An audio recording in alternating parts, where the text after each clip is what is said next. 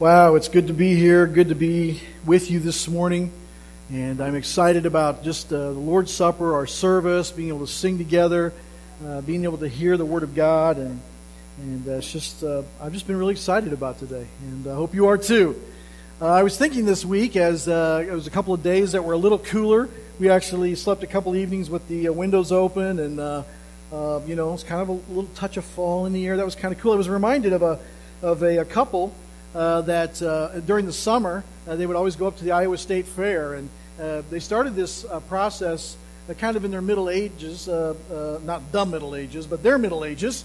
A man named Morris and a woman named Esther, and they would always go up to the Iowa State Fair, and every year Morris would see the helicopter rides, and he would say, "Wow, I would love to go on those helicopter rides, wouldn't you?" And Esther said, "Well, that would be kind of neat, but it's $50, and $50 is, after all, $50.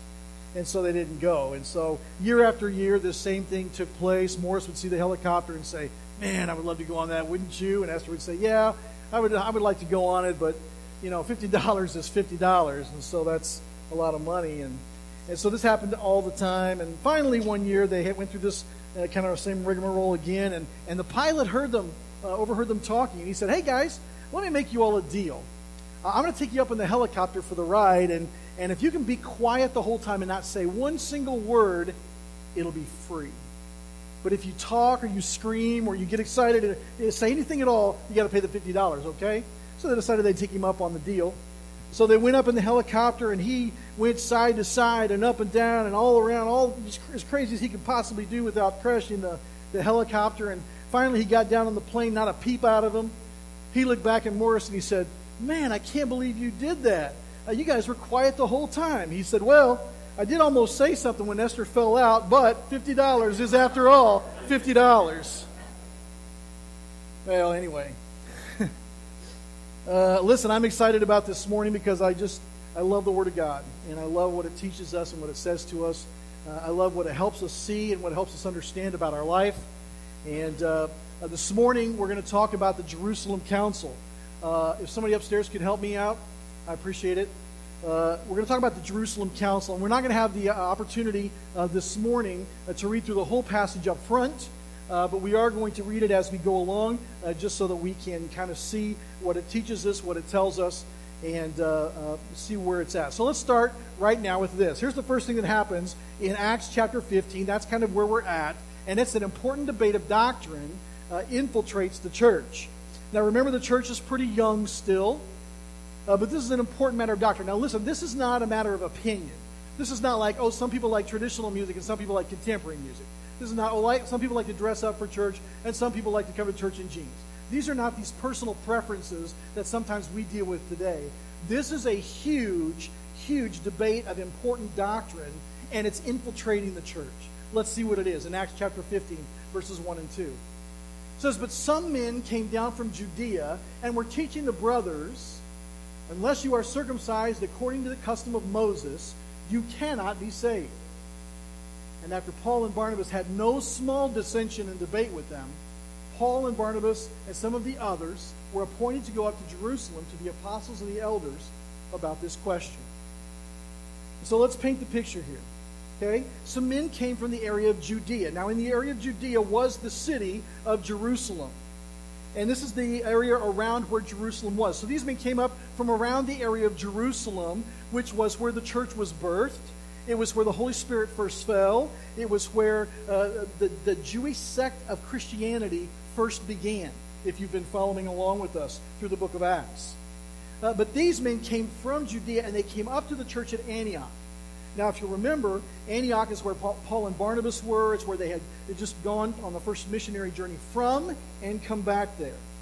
Now, these men coming from the Jerusalem area may have said that they came from the Jerusalem church, or at least that was kind of probably thought about in some way. They had some kind of authority, and they came into the church at Antioch, and they taught this doctrine.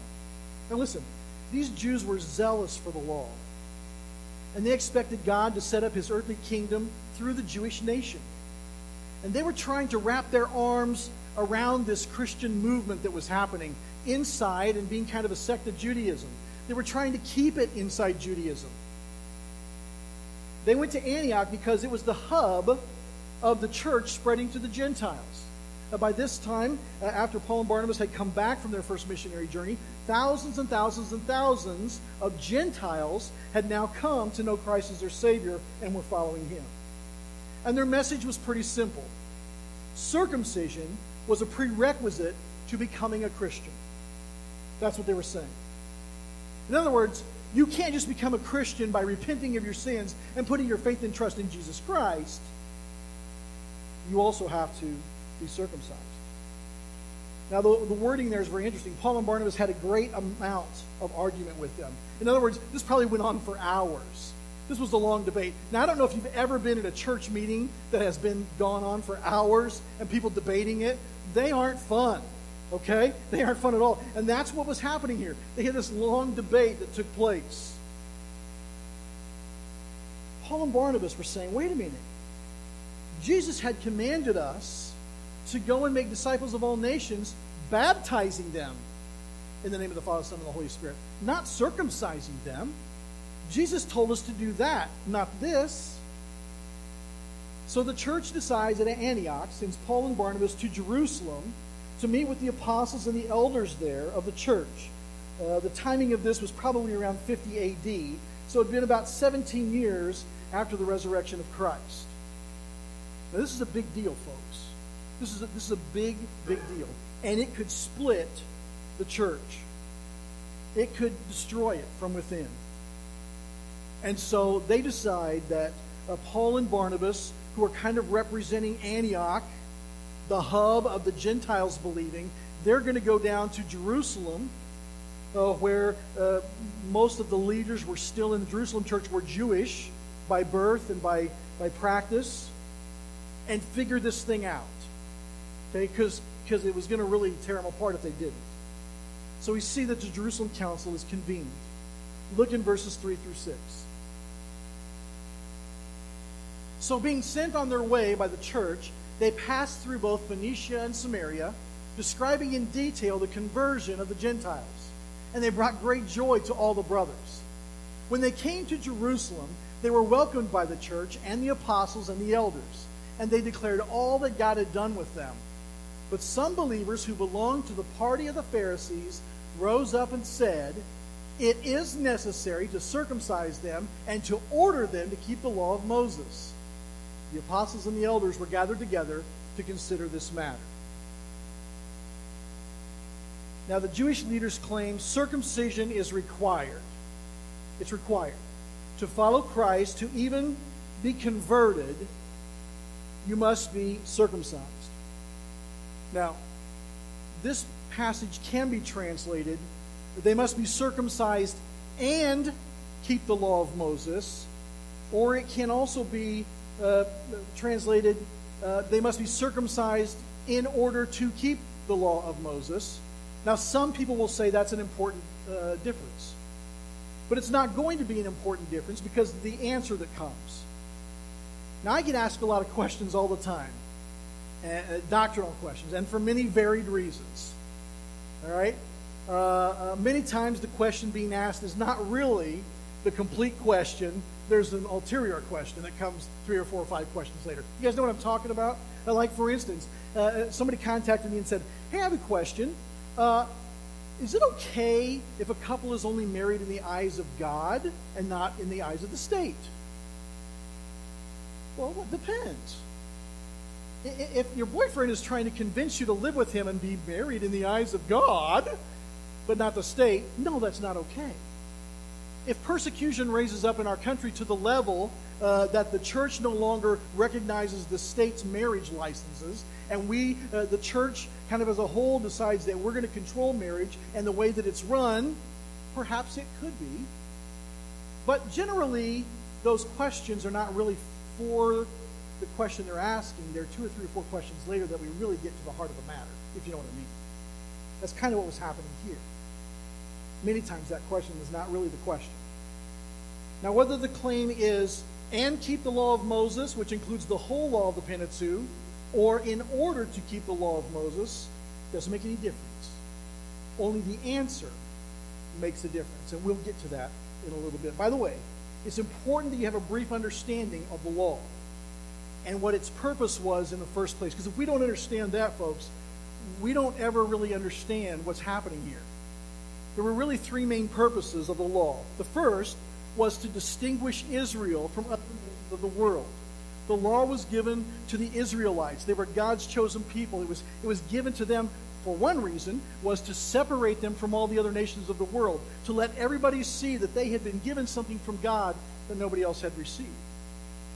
Another reason is to restrain mankind from just being wild beasts, okay, to bridle them in some way, sort of like a speed limit. Now, I won't speak for myself, but let me just say in general that when we are driving in a speed limit of 60 miles an hour, that speed limit doesn't keep us from going 61, but it does bridle us in some way, right? We might go 65 or even push 70 a little bit, but we don't go 95 because we don't want to pay the penalty that comes from breaking the law that much.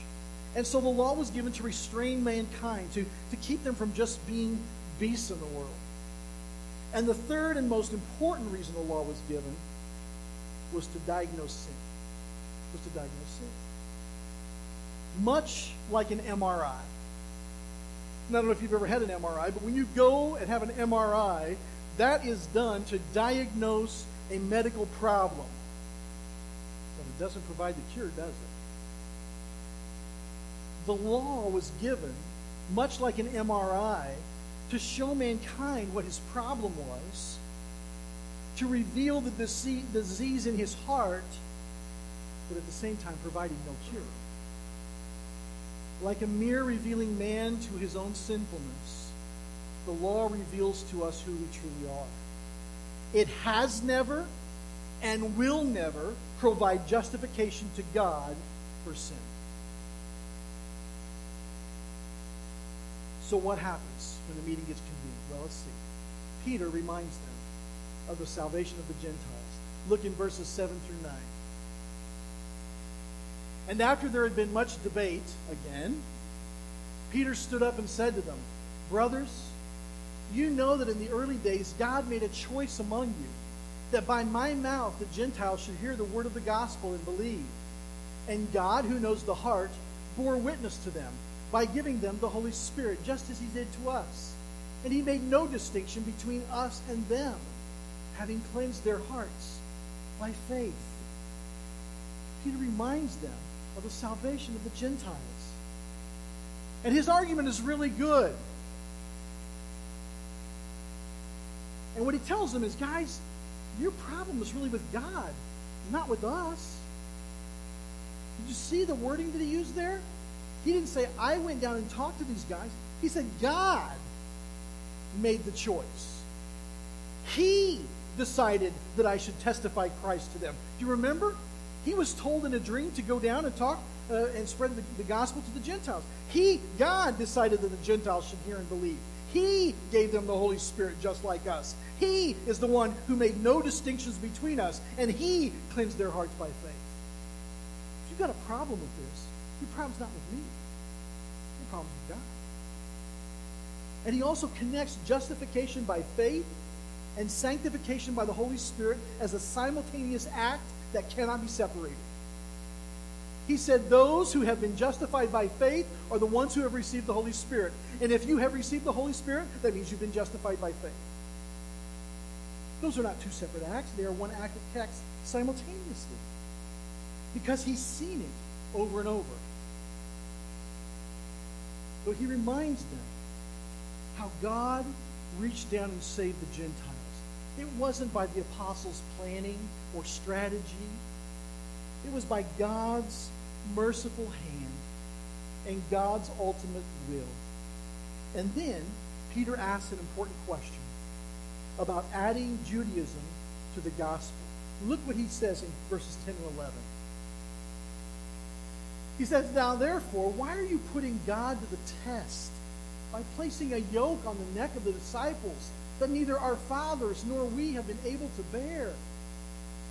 But we believe that we will be saved through the grace of the Lord Jesus, just as they will."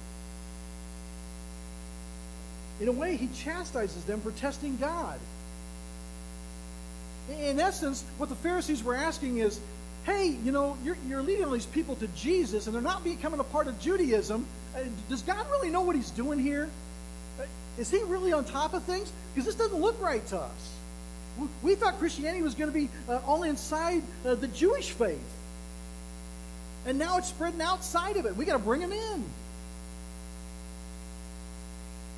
Peter increases the question to include the law of Moses because he defines their effort to placing a yoke or burden on the disciples that neither our fathers nor we could bear.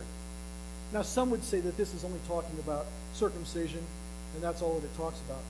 But folks, he's talking about the whole law because a circumcision can be bared. Okay? It can be done. A person can bear that.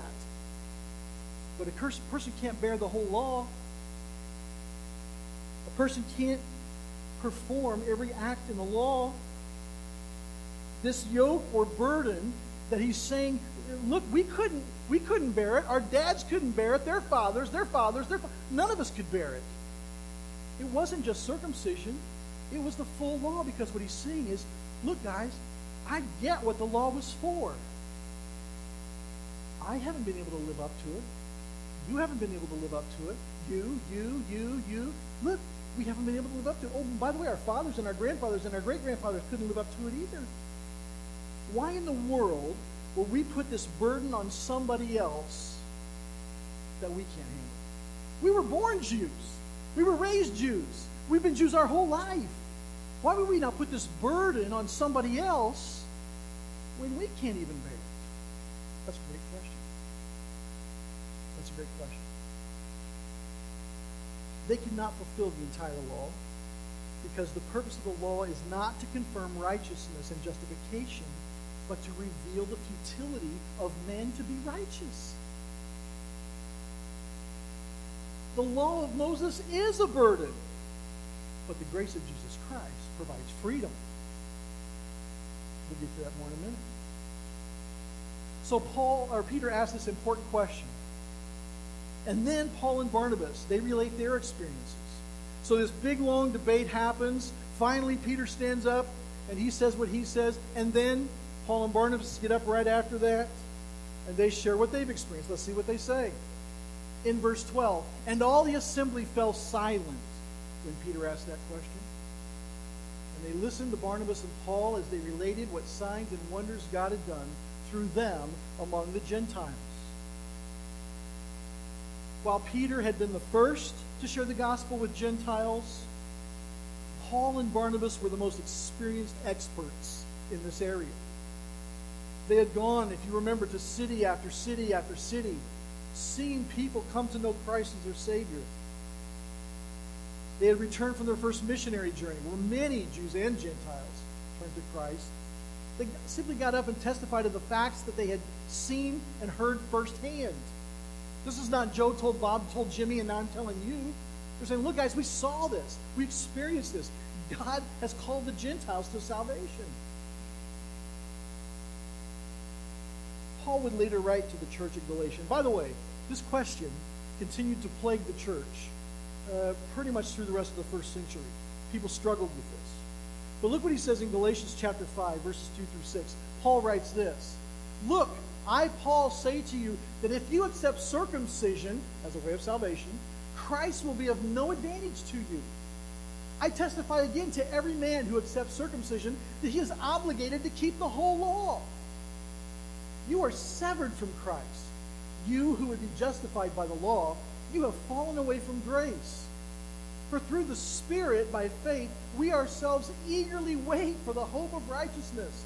For in Christ Jesus, neither circumcision nor uncircumcision counts for anything, but only faith working through love.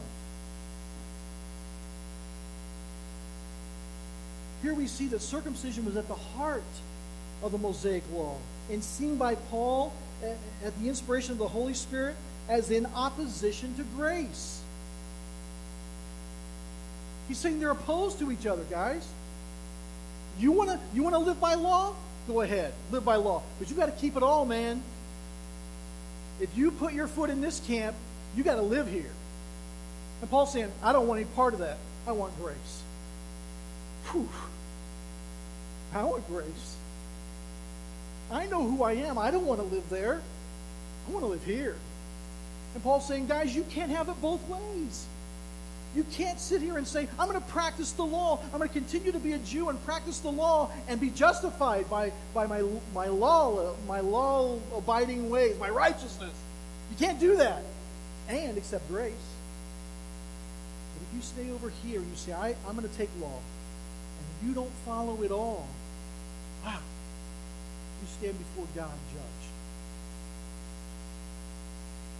Now, folks, I've broken the law. And I'll bet you have too. And that's why I like this side. I want God's grace every day and twice on Sunday. I don't want that. I want grace. God's undeserved, the undeserved love of God for me. I have done nothing to gain it. I have done nothing to earn it. I have done the opposite of earning it. And yet he says, I still love you. I still sent my son to die for you because I love you. Here's a gift for you. All you got to do is reach out and take it. And I will take that any day. Any day. This is a watershed moment in history, folks. In God's redemptive process of mankind, there is a huge shift taking place here. I want you to see that because here's what's happening. Christianity is becoming its own thing out of Judaism, not residing inside Judaism. Christians are not Jews on steroids. Okay? It's a different thing. And Jews are welcome into it. And Gentiles are welcome into it. And Jesus says, anybody who's is welcome. Come on. Put your faith and trust in me. Come on. You're welcome. But if you choose to live by the law, you can remain inside Judaism, but you'll remain outside Christianity. After Paul and Barnabas share their thoughts, James summarizes the conclusion: to not burden the Gentile converts with the Jewish law. Look what it says in verses 13 through 21. It says, after they finished speaking, James replied, brothers, listen to me. Simeon has related how God first visited the Gentiles to take from them a people for his name. And with this, the words of the prophets agree, just as it is written. This is from Amos. After this I will return, and I will rebuild the tent of David that is fallen. I will rebuild its ruins, and I will restore it, that the remnant of mankind may seek the Lord, and all the Gentiles who are called by my name, says the Lord, who makes these things known from of old. Therefore my judgment is that we should not trouble those of the Gentiles who turn to God, but should write to them to abstain from the things polluted by idols, and from sexual immorality, and from what has been strangled, and from blood. For from ancient generations Moses has had in every city those who proclaim him, for he is read every Sabbath in the synagogues. I know the last part of that passage is kind of weird, and you go, what? What is he saying there? That's kind of crazy. Okay, let's talk about the first part first. It is likely that James, who is the brother of Jesus, the half-brother of Jesus, has become the lead pastor in Jerusalem.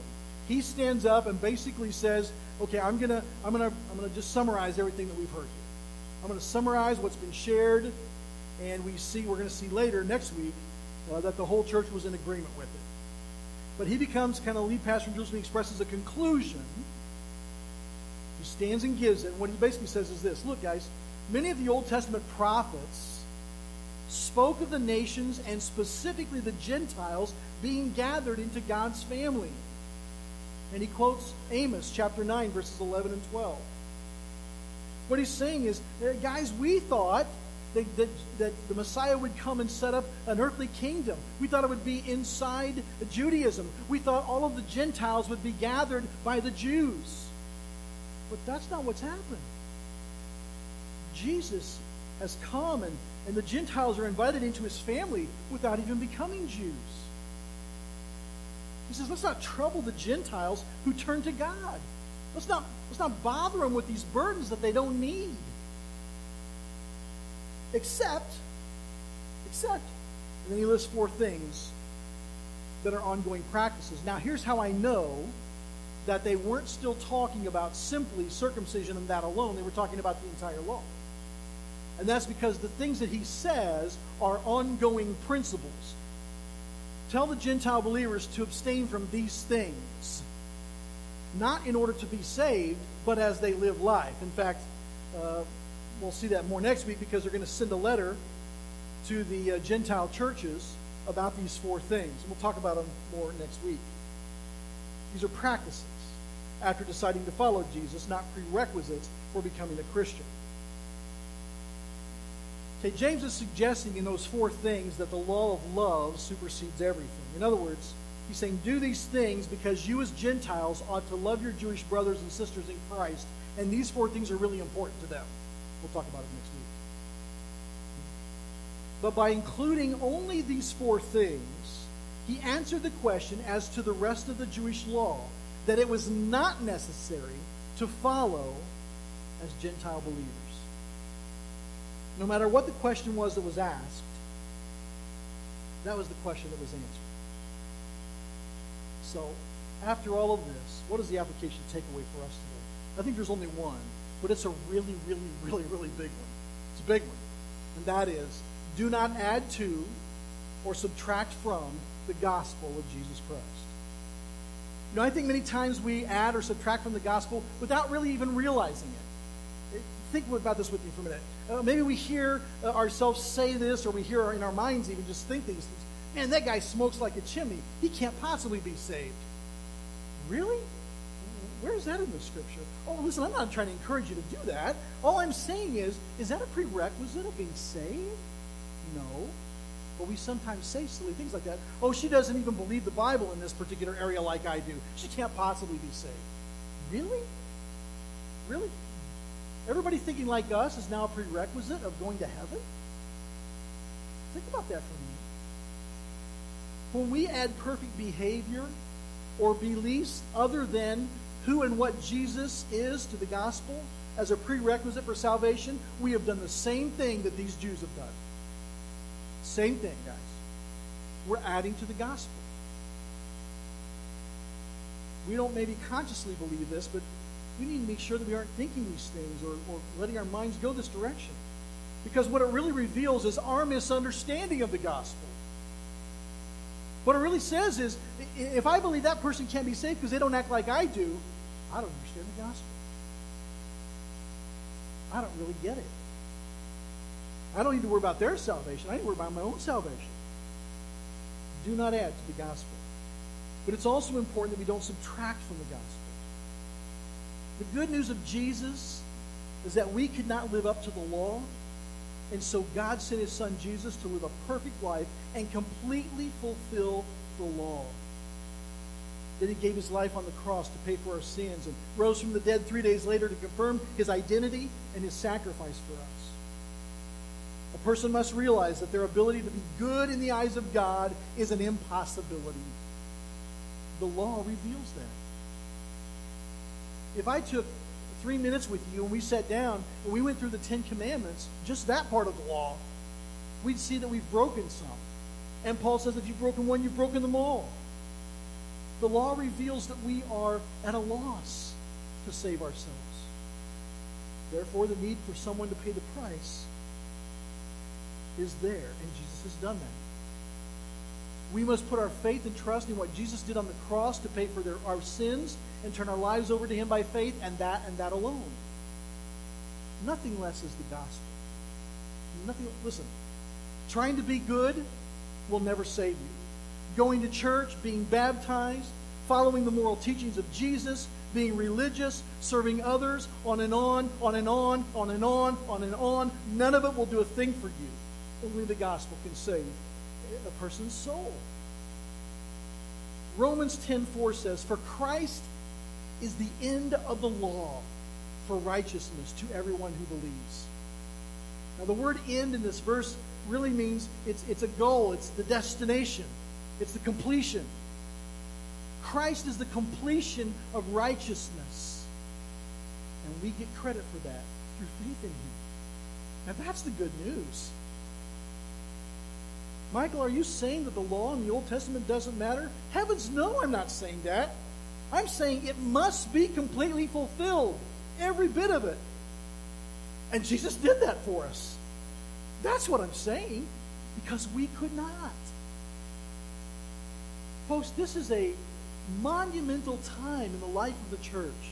This is a monumental time that will change the course of history for the church. Jesus is available to everybody. And you don't have to do anything to be saved, because you can't do anything to be saved. Jesus has already done it all. All we have to do is believe that and accept it. Folks, there is no better news on this planet. No better news on this planet than that. Let's pray. Father, we thank you for your word and for the gospel. We thank you for the truth that your word teaches us.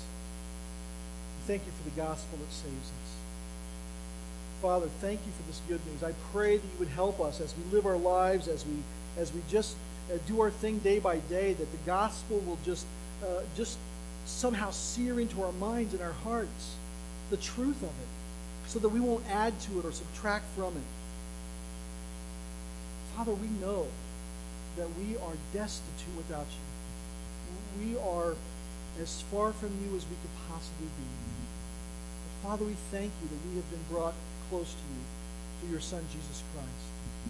As we think about and remember the Lord's Supper today, I pray that you would just remind us every day of what you have done for us, that the gospel will be true and real in our lives, that it will dictate everything about who we are, what we say, where we go, how we act, how we interact with others.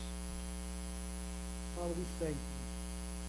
We thank you that the burden has been lifted through the completion of the law in your Son, Jesus Christ. In his name we pray. Amen.